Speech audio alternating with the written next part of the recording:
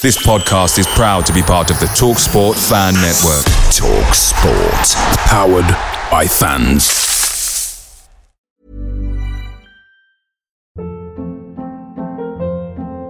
Hold up. What was that? Boring. No flavor. That was as bad as those leftovers you ate all week. Keke Palmer here. And it's time to say hello to something fresh and guilt-free. Hello Fresh. Jazz up dinner with pecan-crusted chicken or garlic butter shrimp scampi. Now that's music to my mouth. Hello Fresh. Let's get this dinner party started. Discover all the delicious possibilities at hellofresh.com.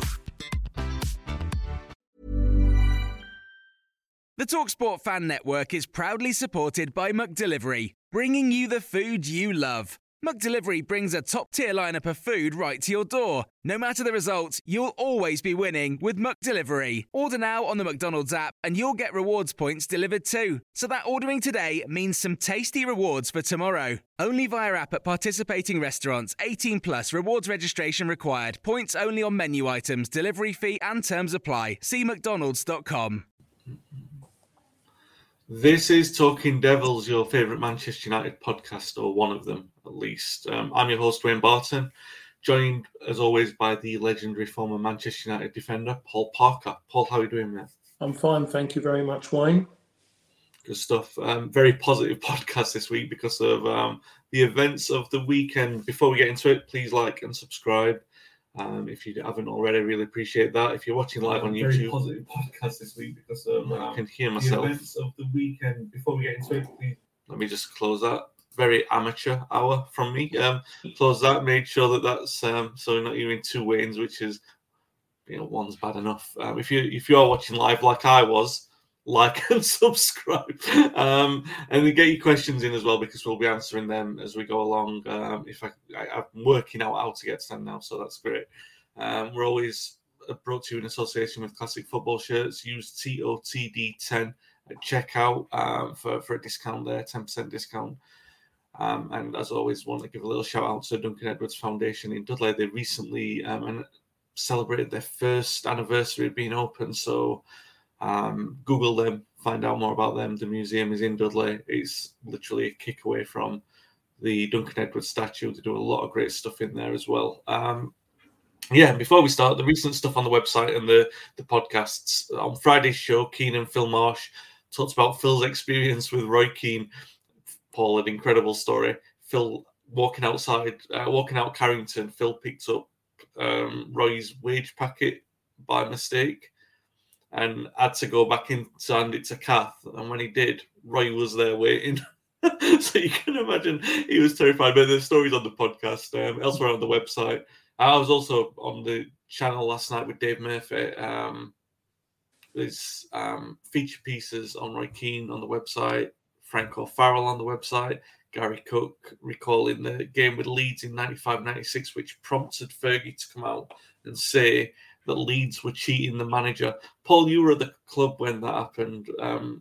Obviously, there'd been a running thing with United and Leeds. I think before we played them at Christmas, I think you played in the Christmas Eve game. The week before we played that, Leeds beat Sheffield Wednesday. They lost Sheffield Wednesday 6-2. And then they came out and they played like prime Barcelona against us. So that stuck in Fergie's mind. So when we came to play them at Old Trafford, and then they again played like prime Inter Milan with Catanaccio, even with Radaby in the net.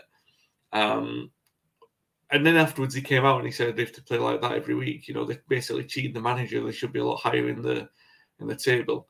What did you make of that? I've talked to some of the Newcastle lads and some of the Leeds lads from that time who thought, got the gamesmanship and they saw how Keegan reacted to it, and the Leeds lads were a bit offended by it. I talked to Brian Dean, who was like, we were offended by that, so we wanted to go out and play well against Newcastle, which was obviously the aim for that. But for you, that was really the birth of the mind games, wasn't it, from Fergie? And it was a bit of a masterstroke.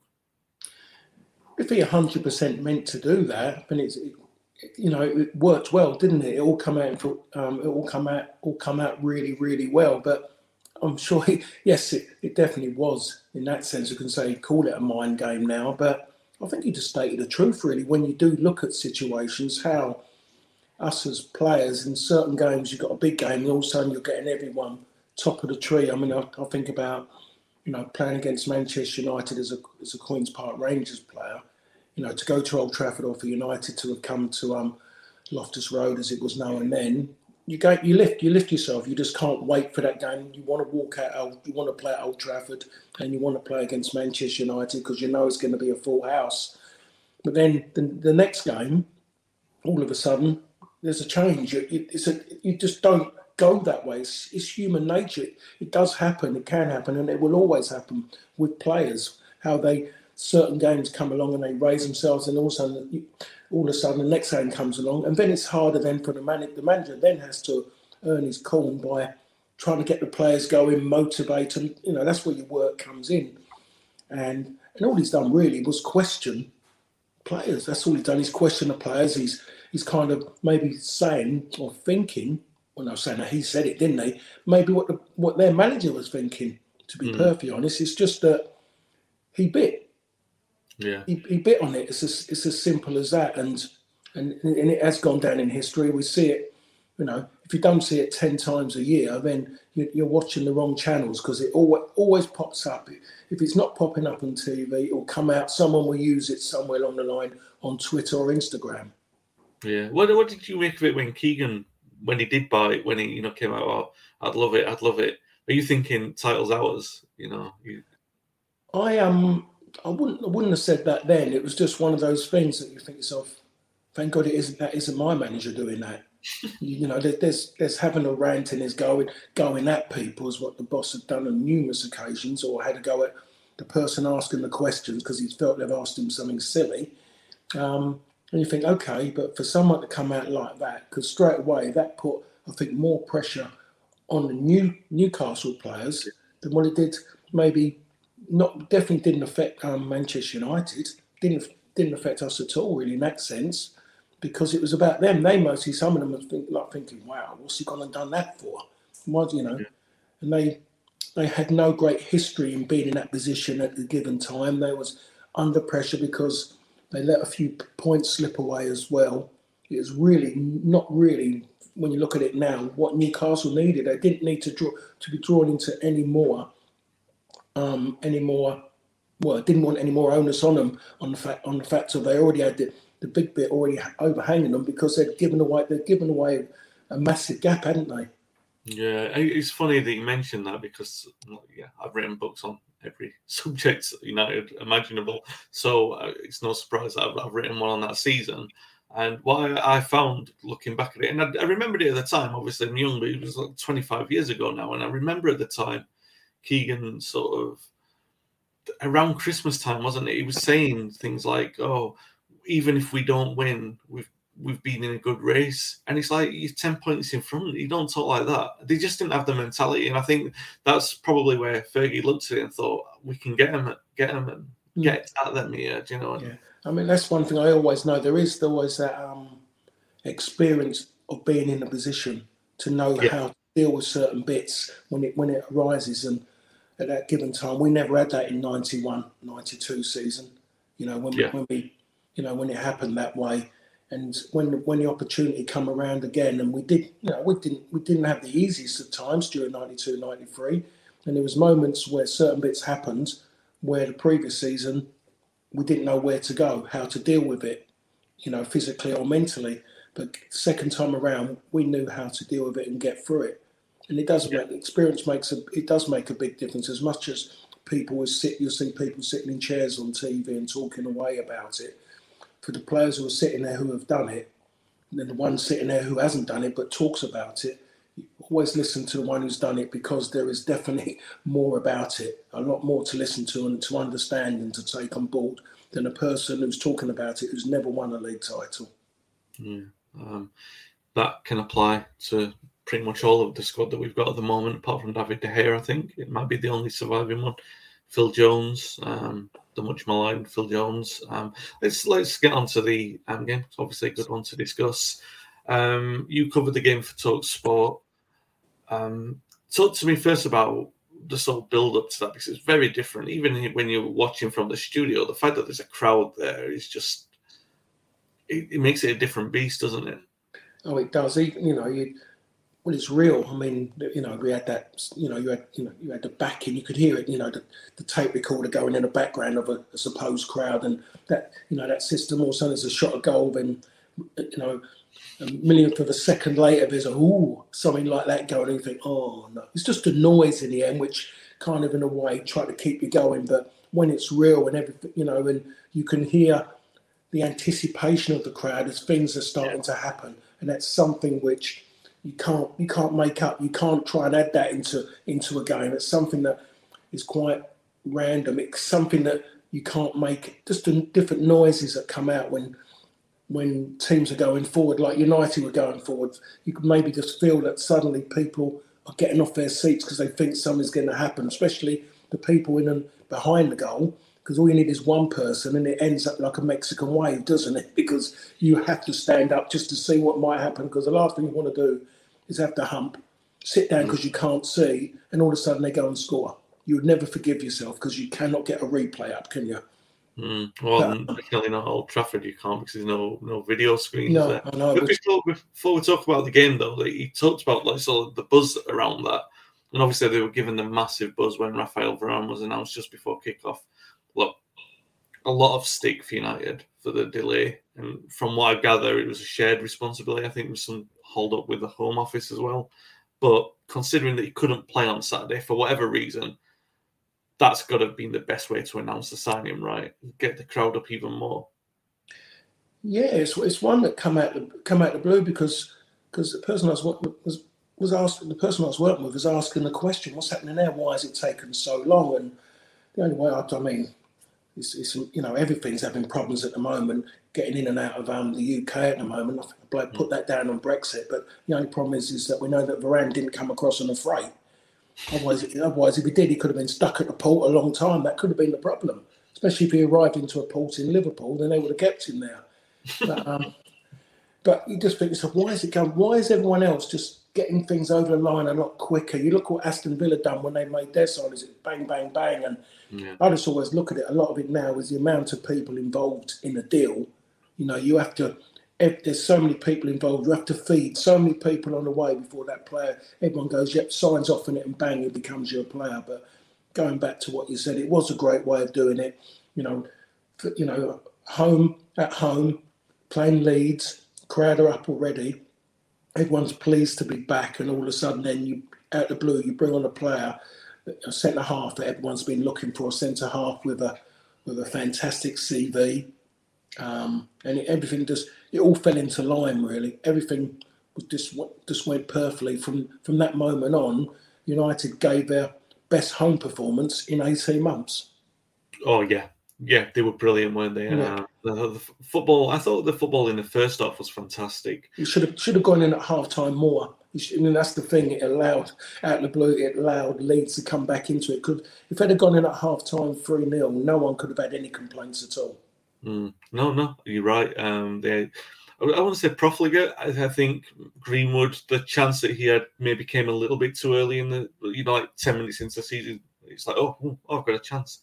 I thought Pogba could have done a little bit better with this chance, but by the time he's got the ball out of his feet, the goalkeeper's there. But yeah, the second half performance, in particular, the reaction to their equaliser, because the 15 minutes after that, it wasn't just good football, it was clinical football, wasn't it? It was like, that was United at their best, because you're seeing them every time they cut them open, they looked like they were going to score, and they did every time. Greenwood, obviously, with that great goal. But, it's Fernandes and Pogba who take the plaudits of the day. And to talk to me about the football the second half, we'll talk about the individuals in a moment, but you mentioned they're the best on performance for 18 months, and probably going back before that, really, because the optimism and the bounce around it was so strong, and the way that we played was so good. Just a joy to watch, wasn't it? Particularly that second half. It was. I mean, the last season and a half, you watch United play at home, and it never been entertaining, to be perfectly honest. It wasn't entertaining, one, because there weren't no fans in the stadium, and two, because it was hard work for United ever to get to where they want to be as a side that counterattacks with pace. And there was so much pace and everything that, Leeds had made the game quite big, which I think they try and do that. But at the end of the day, there was more energy in the United team to run into those gaps, to exploit those gaps, and then when it mattered, to be clinical with the pass and clinical with the finish, and that's what it was. And it was Pogba clinical with especially 2 passes he made. They were incredible passes. The kind of passes, one of them behind the centre half, was just horrible because he must have felt like he was there, bobbing in the water without a life jacket on, because he could just see it just there, that little bit of land to grab onto, but he couldn't grab it because it was he wasn't getting close enough for some unknown reason. He was treading water when that ball went inside of him, and he didn't have to be the quickest player. Even the worst thing for him, it was like Greenwood going in behind him. But wow, I mean that was a great pass by Pogba. But United, I would say that is their best performance. I'm saying 18 months because previous to 18 months, I've forgotten what's happened then. It was just that's gone. That feels like 5-10 years ago now. But over the last 18 months, which is more easy to remember because there wasn't fans in the stadium and everything with football, there wasn't great football played. So this was an incredible performance, especially when at home they weren't playing well. They was just about getting over the line. You saw glimpses of quality, but it wasn't consistent enough. Now, with a performance like that's a big statement. And now for every United fan, they're going to want to see that kind of football, something like that again, because a lot of them would have been reminiscing about when Sir Alex was in charge, about that kind of football. Yeah, absolutely. Russ says, he's talk about the Varane signing. It's a story with the players and the club, how we reveal them. It's not media driven, more behind closed doors. The club's admin is having a great time at the minute, which is probably right. Although I would say that was what made the Varane signing so special, that it was like a throwback, like the Brian Robson. People remember Robson signing on the pitch, so a bit of a throwback to that. Yeah, the bonus was though that at least they didn't make Varane come on the pitch with a big perm. That's the era of the day, to be fair. Yeah. Perhaps Robbo regrets that one. It was stylish back at the time. It was, yeah, without that. But you mentioned Fernandes and Pogba. You mentioned the performance. I think the stat is that between Moyes and Mourinho, we scored 5 goals on 2 occasions.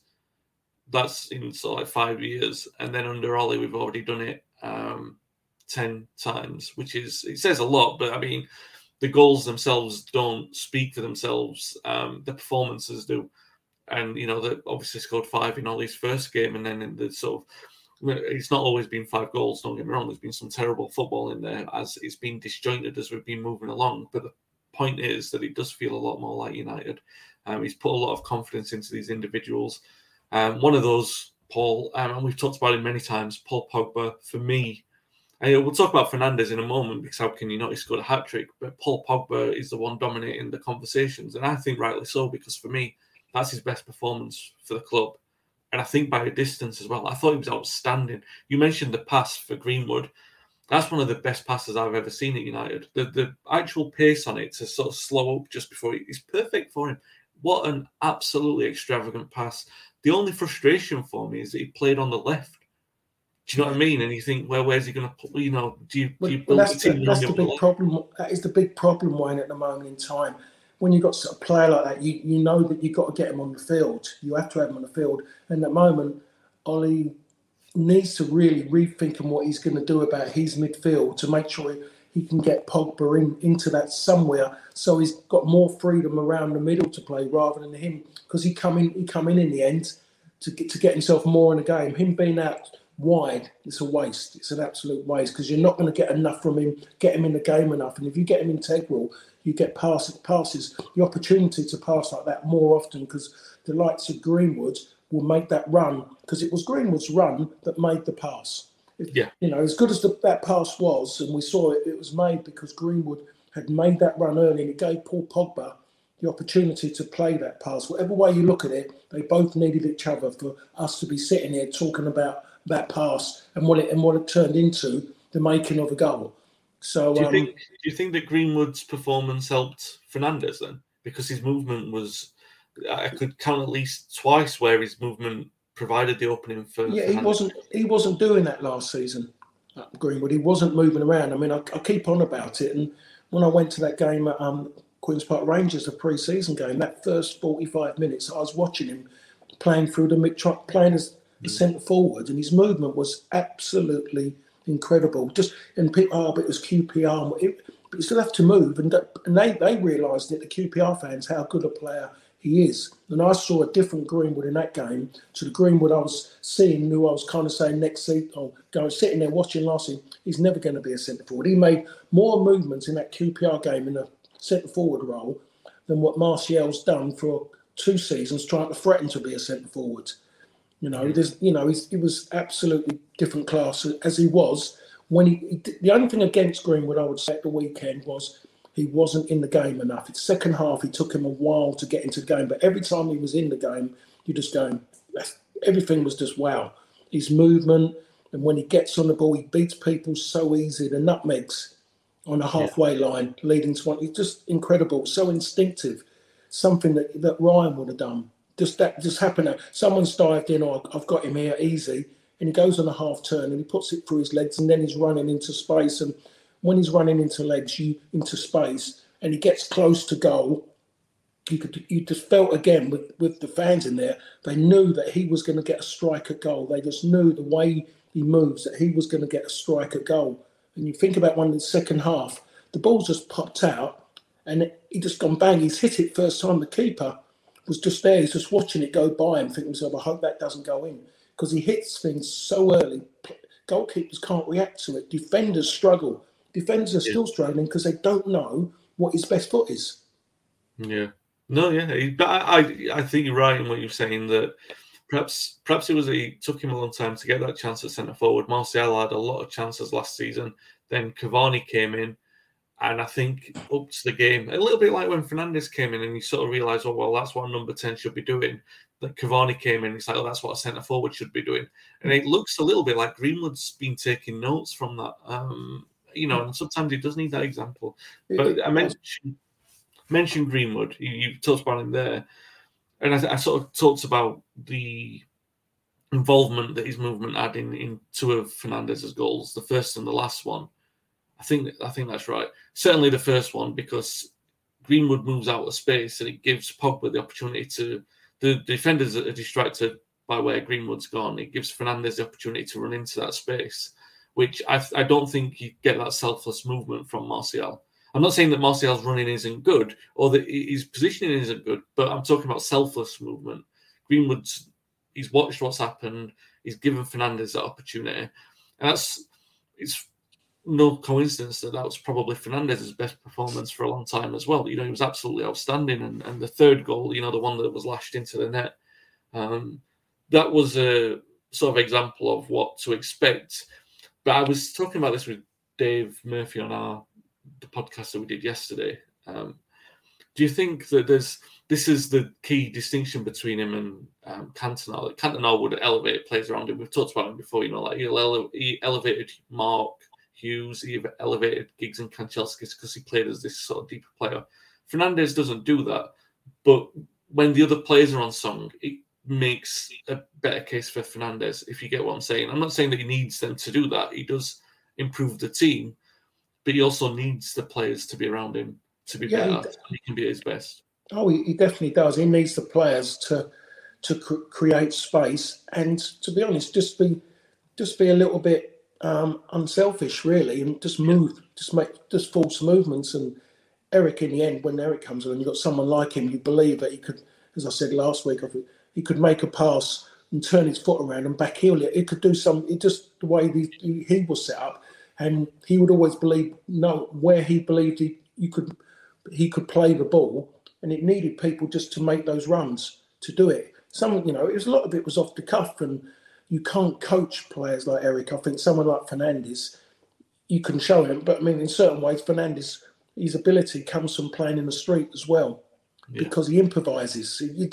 There's coaching, and coaching only goes so far. But if you haven't got ability like what he's got already, when he sees passes and some of the things he does, you go, oh my! You could see when he passes balls and there's no one in it, and he's done that because that's where there's space, and he's needing people just use the word gamble to run having that belief that he can do that. He's senior, And if he doesn't work out that way, then you got to do it again. You got to trust him that he's gonna realise it, and he'll keep trying to do something like that. You just got to believe. And when you look at Pogba's ball to Greenwood made that run because he had a belief that Paul Pogba could make that pass. None of us like running for the sake of it, but part and parcel of football is you have to do it, and that's why sides become great sides because players believe in each other that someone's has got that in his locker to go and do it. And with Fernandes, he's got that. Paul Pogba's definitely got it, and all you got to do is keep him entertained, keep him active, and he'll do it for you. And the only thing missing from Paul Pogba's game is consistency. That is all that's missing. The next game Manchester United got, it's important that Paul Pogba is involved all the time with the ball. You keep giving him the ball, and then he'll start enjoying himself, and that's when you're going to get the best of him. Now, it's easy, in a week's time we could be sitting here and we could be negative about him because it's a poor substandard performance. That's the way he is. At this moment in time, it's hot and cold. He could be great for United. No, he's a disappointment for United. People are scared to jump in that bandwagon with him on the positive side because they're worried the repercussions of what might happen if they do, because so many times it's been there and it's come down now. What I saw yesterday, as you said earlier, Wayne, was his best performance for Manchester United because he was in the game for long periods. He was integral of everything they've done with and without the ball. Now, Ollie has to make his mind up about how he wants to play. And because I still believe they need someone else in that midfield. And that someone else comes in, Paul Pogba's in that midfield, and he's got to take away one, as we see him, two very defence-minded midfield players. Yeah. What do you think about this? Sorry to interrupt, but while you talk about that, I was going to bring this up. Varane coming in, he's obviously going to add some stability to the back line. Don't get me wrong, I'm not digging on Lindelof on this. I thought Lindelof was superb. Got an idea where you're going, but go on, carry on. Yeah, well, it's an obvious point. Varane adds stability to the back line, so you possibly don't need McTominay and Fred. So let's say, for argument's sake, you tell McTominay, spend 6 to 9 months with Matic and Darren Fletcher, who's at the club, learn a little bit more about positional discipline, screening that area. Ben Allen asks, you put a question in the comments about signing Ruben Neves, and I think we both agree, Neves is a good signing. But if you don't sign him and you need a player to sort of act as that holding midfielder, Varane technically says that you only need one holding midfielder. So that could be McTominay if he learns this positional discipline, which gives Pogba that opportunity to play in that deep midfield role. Is that something, obviously that's a change in formation. It's a slight change in system because it's United taking more impetus and a more proactive approach with the team. Is that something that United can afford to get away with? I know that you've said before about McTominay's limitations. I'm sort of theorising here to you. Do you think that there's scope in there of the players that we've got? McTominay is the one that you could say you can learn something, you can add something to your bow as long as you're more disciplined with your positions to allow someone like Pogba to create damage. I would, yes, I can see where you're going, and I think at home, I believe that's something that they should seriously think about doing that, especially playing at home in that sense. For some reason, we don't have these. We don't seem to, or any team seems to have this kind of all-round midfield player. Just suddenly disappeared for something. The Brian Robsons, the Roy Keanes, the Paul Inces. Yeah. People don't seem to want them anymore, which doesn't make any sense to me, really, because they're proven. They do work. You've got kind of like, in a certain way, you've got a bit of a kind of a Declan Rice kind of player who can sit there but can surge forward and willing to do that. I'm still a fan of Basuma at Brighton. Yeah. Good athlete. He can get up and back. He can work well in both areas of the park, the defensive side of the third and the attacking third, because he's got good feet. He's the one for me, very athletic, who can do a job in there. But with Varane in there, with Maguire, yes, maybe at home. It was a few worrying points in the first half when, I'm trying to think if I get his name right, it was I don't know if it was Rodrigo or the other one. I've forgotten his name. The Brazilian. Rafinha. Yeah. He was getting a lot of space in the first half. Up going against Harry Maguire. Harry Maguire was struggling because Luke Shaw did what he hasn't done for a little while. He went missing for a while. He went wandering, maybe pushing on a little bit too much, and they just exploited it. Lucky enough, they didn't have the quality to get by to take advantage of it. But I think at home he has to play that way. That way at home, a little bit more progressive and braver at home rather than having two players. I mean, Fred scored a wonderful goal, to be perfectly honest. Don't want to take too much away from him. I like him. At a high-tempo game, Fred is brilliant when he plays in high-tempo games. But when games are slowed down, that's when Fred's biggest problems all seem to come out. So I think United have to be that way. At some point, he's going to have to go without one of them, and then that might help him in the sense of United would be better. Because you don't, as much as anything, two holding players don't tackle anymore on what you're alluding to. It's about your positional sense. You don't have to make tackles. You have to know what holes to fill, just to put pressure on people trying to find those holes to knock in behind centre-halves, in between centre-halves and full-backs. And that's what Matic's done so well at his peak. He was so good at that. When you look at even Declan Rice, very rarely does he get booked, but how many interceptions and tackles he makes are incredible. Yeah. But it's about having that art, and when you are booked, it's about being disciplined not to get booked again. The game's, it's going to help now. Now they've got getting rid of all this. They've gone towards helping the game by people diving. They're not making it that bit easier for them anymore. They're taking that bit away, and referees are being clever now. Referees don't want to be mugged anymore. So it's quite good that now it's going to help genuine players now, genuine people who want to defend as best they can and properly. It's going to help their game now. Yeah. Russ says we don't need a defensive midfielder, in his opinion, just a midfield that works as a unit. Peter Schmeichel used to run the defence and Steve Bruce ran the midfield, i.e. controlling in front, so no need to look back. It's a good point, but I think that's... We've kind of said that, not maybe in that kind of way, but yeah, obviously leaders in those areas of the pitch are going to sort of make a big difference. And I think Maguire's evolving into one, maybe not like Bruce, but in his own way with this squad of players. Varane can surely only help that. What did you make to the point I made about McTominay? Do you think he can learn those skills to become something like a Matic? I don't know. You look at it now, and you just wonder. Football isn't. We all can go so far, but again, it's football. A lot of it, you're born to play football in certain ways, and you look at players, and I just wonder. There's only so much you can do, and if you're not defence minded or you just don't see things, then to try and coach someone makes it difficult for them, because then you're hoping then you're kind of as a coach or manager, you've got your fingers crossed that he's going to switch on to do it. Certain players can just go bang and do a job. Yeah. And you want them then to do something which is that more important. And you might then have to bring someone else in to do that because it comes natural to them. Yeah. If you know what I'm saying. Yeah. McTominay, you throw a ball there and you just tell him, go and tackle that ball, go and do it. And he'll do that. He'll just chase it around. When you say to him, stand still, control, see it, just move across, fill that, make sure don't leave a gap in between so everything's in front of you.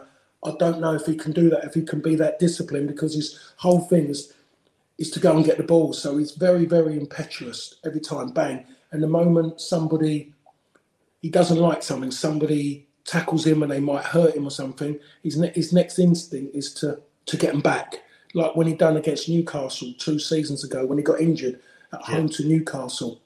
He lost control and he's dived in at somebody, bang, he got himself injured and he was out for a long period because he's tried to hurt somebody. And they're the little bits. You have to, those central midfield players who are in there, big, strong, tough and going in there, look aggressive, they don't work in the game so much now. It's about being controlled and not putting yourself in positions where you're vulnerable to getting a yellow card. And that's what it needs, discipline. If he can be disciplined, then there's a chance, there's an opportunity for him to do it. But I think the moment United can just get that midfield flowing more and get more footballers in there, because the game doesn't need just runners all the time and aggressive players.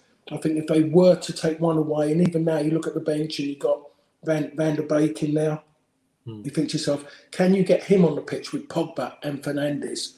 You think to yourself, well, you've got a midfield there that many clubs would dream of. You look at that, you think of like Champions League football, you think, wow, that's a midfield of footballers. Van der Beek works so hard without the ball as well. You don't have to be big, strong and brutal to win the ball. You can just nick it off of people's toes.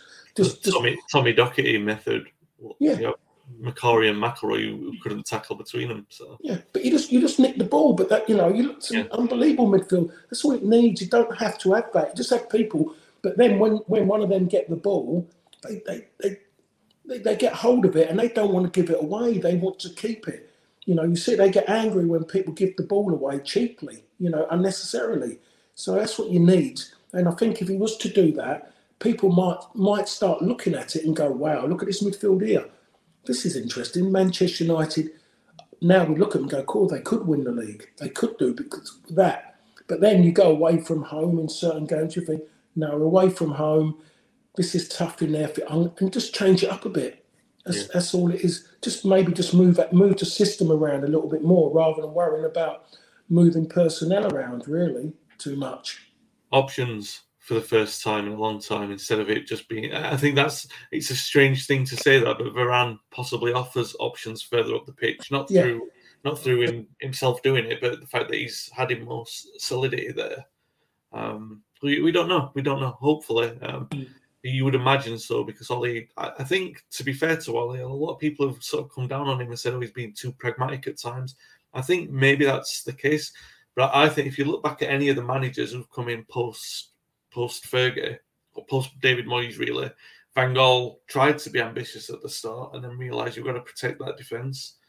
And Mourinho, I'm not saying he was ever attacking, but I think they all had that kind of ambition of just, we'll be a little bit more ambitious. We'll play one holding midfielder, and it always reverted to two in the end.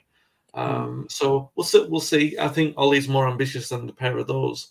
So and he's definitely trying to win games. We've seen a lot of goals, haven't we? Like we mentioned earlier. A question before we move on to the Southampton game. A question from Ben Allen. He says that with crowds back, do you think that teams are going to struggle more away from home? Whereas last year, obviously, they generally improved. Home form for every team. Every team struggled to play at home.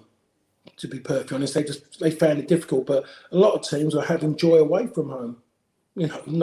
Namely United. They had a great time, but it ain't going to happen. It's going to be tougher and tougher now to go and win those games. So if United decide this season that they're going to go 2-0 behind and keep coming back away from home, it's going to be harder to do that. It's going to be near on impossible to do that. You might get away with it once, but 2-3 times on a bounce going behind isn't always going to work. So that's something that's been taken away. Their away form was incredible, but that's not going to happen again. So it's going to change, and and thank God really it is going to change because that means that there's fans back in the stadium. Yeah, it's an interesting point that you made there. And the other consequential point of that is the fact that it has been a couple of years since the fans have been, 18 months. So the teams that were playing like 2 years ago, there's like 4 or 5 new players in the team. So that you actually don't know the chemistry and the dynamic to how they respond to audiences, which I know a lot of people might say, playing in a crowd's different to, it's nothing too different to training. But it is, because once you've got the atmosphere in it and the energy, players react differently. You talked about McTominay, the perfect example of a player who probably responds to what's happening around him, the noise and everything like that, which is a positive and sometimes a negative. But that's going to be the case for 4 or 5 players. Solskjaer talked about Cavani playing in front of a crowd for the first time. You might see a different side to Cavani. But you mentioned Greenwood. Greenwood, to have the coolness and composure, he's played the majority of his United career behind closed doors. So how impressive it was to show that kind of the cool edge, to be able to sort of say, no, I'm going to make unselfish moves. Very difficult to show that kind of composure in front of a crowd, which says a lot about him. So, yeah, I mean, I look for Cavani with a crowd. Then the crowd, all he needs is just he scores that goal, and they'll be singing songs about him. Definitely about that. You see Fernandes, they're going to take to him. Would have taken to him already, but it is going to be about him just because straight away First game back at Old Trafford, he scores a hat-trick after what he's been doing prior to that, during that period of no crowd. It's just people's prayers are starting to be answered. Yeah. At this moment in time, you couldn't wish for anything better for United to perform like that in the first game at home in front of crowds for so long, and it being against Leeds United as well. Yeah, he's tweeted on Saturday, a little bit emotional, but I would stand behind it. I think he's on his way to becoming a legend, but he has to play like that every week. Not that he has to score an hat-trick every week, obviously not, but that kind of upturn in his performance, he was outstanding, absolutely outstanding, as was Pogba.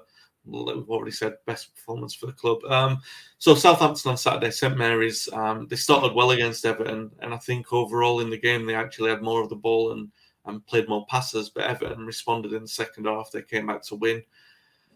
Different preparation for them compared to other teams that everyone's looking to build for the season, and they've lost two key players on the eve of the season. Vestergaard, who's caused us a lot of problems in the past.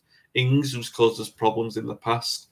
So you would say it's a good time to play him. A lot of people say, we beat him 9-0, so we shouldn't be worried. But I always say, well, in the season where we beat Ipswich 9-0, we also lost to them 2-1. We had a much better team. So don't judge something on an individual result. They've still got players like Ward-Prowse, Redmond, and like you said, the crowd at St Mary's. We've had a difficult time there in the past. So it could be, I'm still not counting my chickens and saying it's definitely going to be a win, but it's a very good time to go and play them, right? Oh, it is, without a doubt. After the performance like that, I'm just a believer in performances. And if you get a performance like that, you can't wait for your next game, especially being the start of the season as well. You wish it was on Wednesday, don't you, really? Yeah, you do, yeah, without a doubt. They should maybe just get the games in, put them in midweek. I don't see them having, you want to play after like that. You want the next game to come quick. And to go and play Southampton as well, it's going to be their first home game as well. So they're going to be a little bit that way. They're not going to want to give in. A lot of individual players are going to want to make an impression straight away. So it's going to be a tough start. But as the saying goes, and as been around football for a long, long time, you have to win the battle to win the war. And that's what it's about when you go away from home. If everyone can win as many individual battles as possible, there's a great chance you'll end up winning that war. So that's what you have to do. That's how you have to treat an away game. And the biggest thing you have to overcome when you go away from home initially is the crowd, because the crowd are going to be so anti you and pro their team. The last thing you want to do is the first thing that happens with that crowd is you make them miserable by putting the ball in behind them, getting the first corner, getting the first position of the best position of progression to go forward, and you earn those right to quieten the crowd, as the boss always used to say. The biggest problem we had with that though, quieten the crowd when you're playing the team with Robbo or Roy Keane or Paul Ince or Eric, that in theory the crowd would hate you even more because there'd be one of their big challenges or something, and you go to yourself, oh God, here we go again. So it was a difficult one. A few times it went well for us. Other times we had to dig even deeper to get us, to get ourselves through games away from home, because you still have to remember that teams virtually have parties in their dressing rooms if they beat Manchester United. I was going to say, I can't remember when you played, especially like 92 to 94, when we were playing so well. I can't remember any atmospheres away from home being anything other than a powder keg. Like you said, one challenge from a Robbo or a Keane and bang, everything would go. Oh, it was honestly, it was volatile. Sometimes it's amazing that crowds get up, but they can't wait for it. Crowds coming in, people mostly turned out, hadn't been for it, to watch and hope that Manchester United lose, but they wanted to see some of those great players who I was fortunate enough to play with. They wanted to see them, and we played Wimbledon. I think Wimbledon got a result against us at Sellers Park. It was definitely at Sellers Park. It might have been Palace. I don't really. And all of a sudden, they changed it. They were going mad. They were banging on the changing room wall and door, and people going past it. And it was a league game. They hadn't beat us in a semi-final or anything to get to a final. It was a league game. It wouldn't surprise me if they got beaten their next game, but it was a big game. It was like when I was at QPR. We won Queen's Park Rangers. We beat Manchester United 3-2. I think Andy Gray, Crystal Palace Andy Gray, scored 2 goals, one of them from a free kick. Trevor Francis come into the dressing room and he brought in bottles of champagne. And I'm sitting there and I had Nigel Spackman, Peter Reid, Kenny Sanson, And we just sat there, Big Alan McDonald, and we kind of all looked at each other and kind of gone, except the chairman setting this down, we're kind of going, no, it was a midweek game. We got a game on Saturday. What are we doing that for? I was doing it then. I should have been maybe one of those people jumping up and down. But my way of thinking is that, today's game is like tomorrow's chip paper, really. If it's there, there's another game. And that was a big, big problem. And ironically enough, we had a game on a Saturday. We played Coventry City. We got beat. Did you have any of the champagne, though? No. I couldn't do it because what you do, football's got a funny way of throwing egg in your face. Yeah. That's the thing about it. And being a Leeds fan, because Leeds' celebration was absolutely incredible when they scored an equaliser. It was. I mean, you said they went absolutely mad, and wham bam. The cameras didn't really pan into them again after that, because I think even the cameraman was scared to do it. But I mean, it was just something. It was something incredible. Honestly, I thought they'd gone 5-1 up when they equalised, Leeds fans. Oh, they went 5-1 down.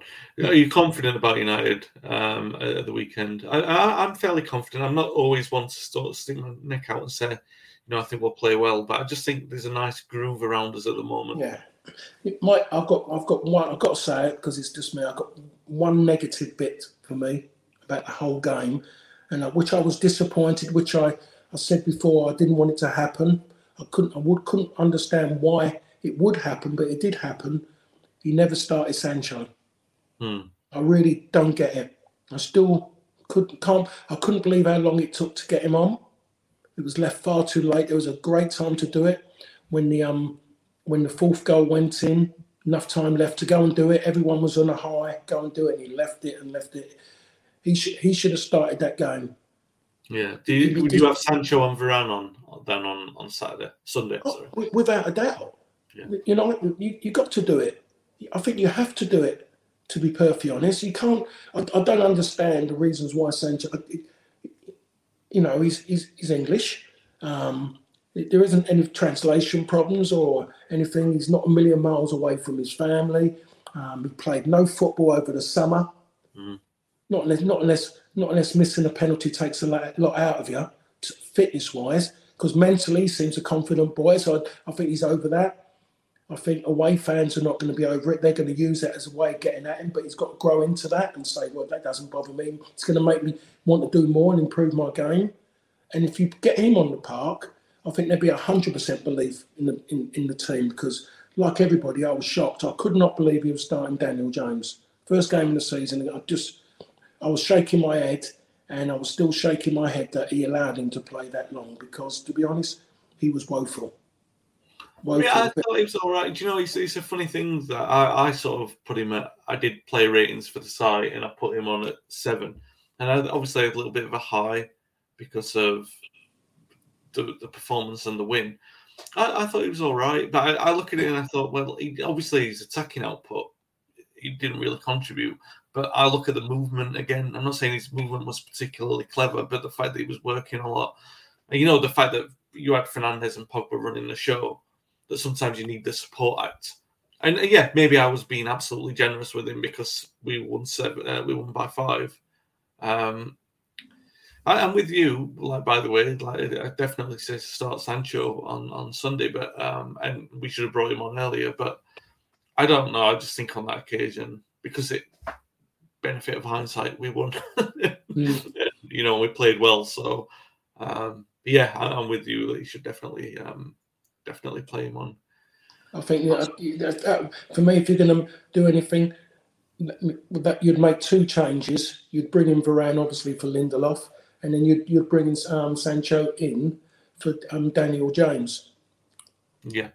But then as well, we look at it, and I think everyone knows, every Manchester United fan knows that Onigula has got a soft spot for Lindelof, because we're seeing Lindelof be out with illness and injuries. The moment he's available, he always brought him back. Everyone kept saying, maybe that Bailly's going to get a longer run now. He's playing all right, he's going to get... The moment Lindelof was fit, bang, he was back. So for him to be left out straight away for Varane, I'm kind of going, I get it, and it has to happen.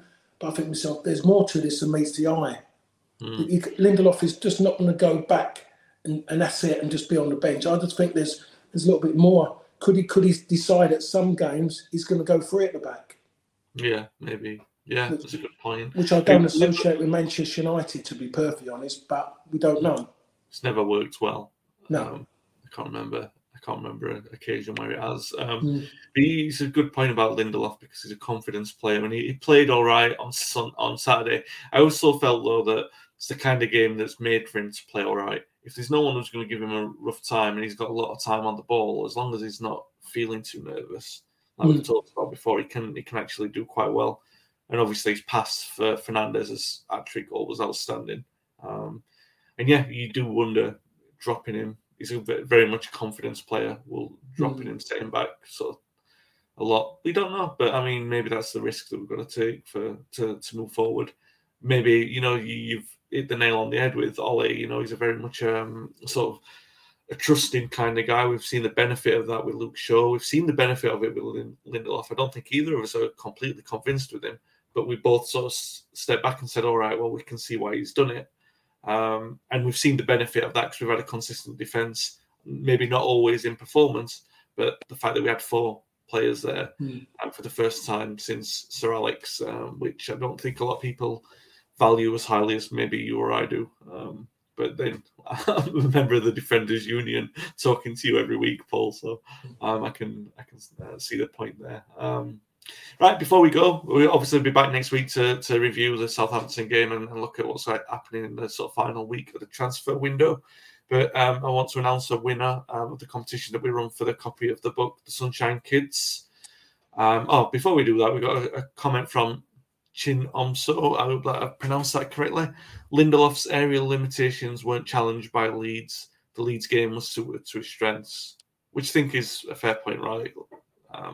That's what both agree with that one. Good comment. Cheers for that, mate. Sunshine Kids copy giveaway. Duncan Quinton is the winner, so congratulations. We'll be in touch to arrange delivery of the book.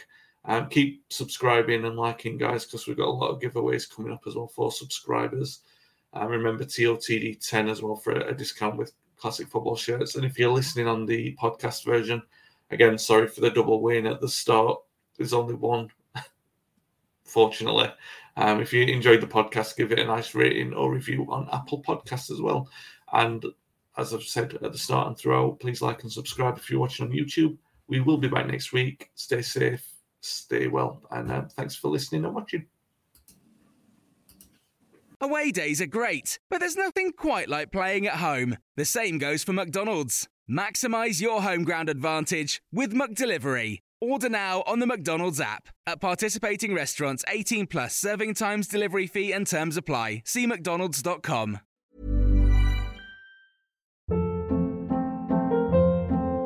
Hold up. What was that? Boring. No flavor. That was as bad as those leftovers you ate all week. Keke Palmer here. And it's time to say hello to something fresh and guilt-free. Hello Fresh. Jazz up dinner with pecan-crusted chicken or garlic butter shrimp scampi. Now that's music to my mouth. Hello Fresh. Let's get this dinner party started. Discover all the delicious possibilities at HelloFresh.com. This podcast is proud to be part of the TalkSport Fan Network. TalkSport. Powered by fans.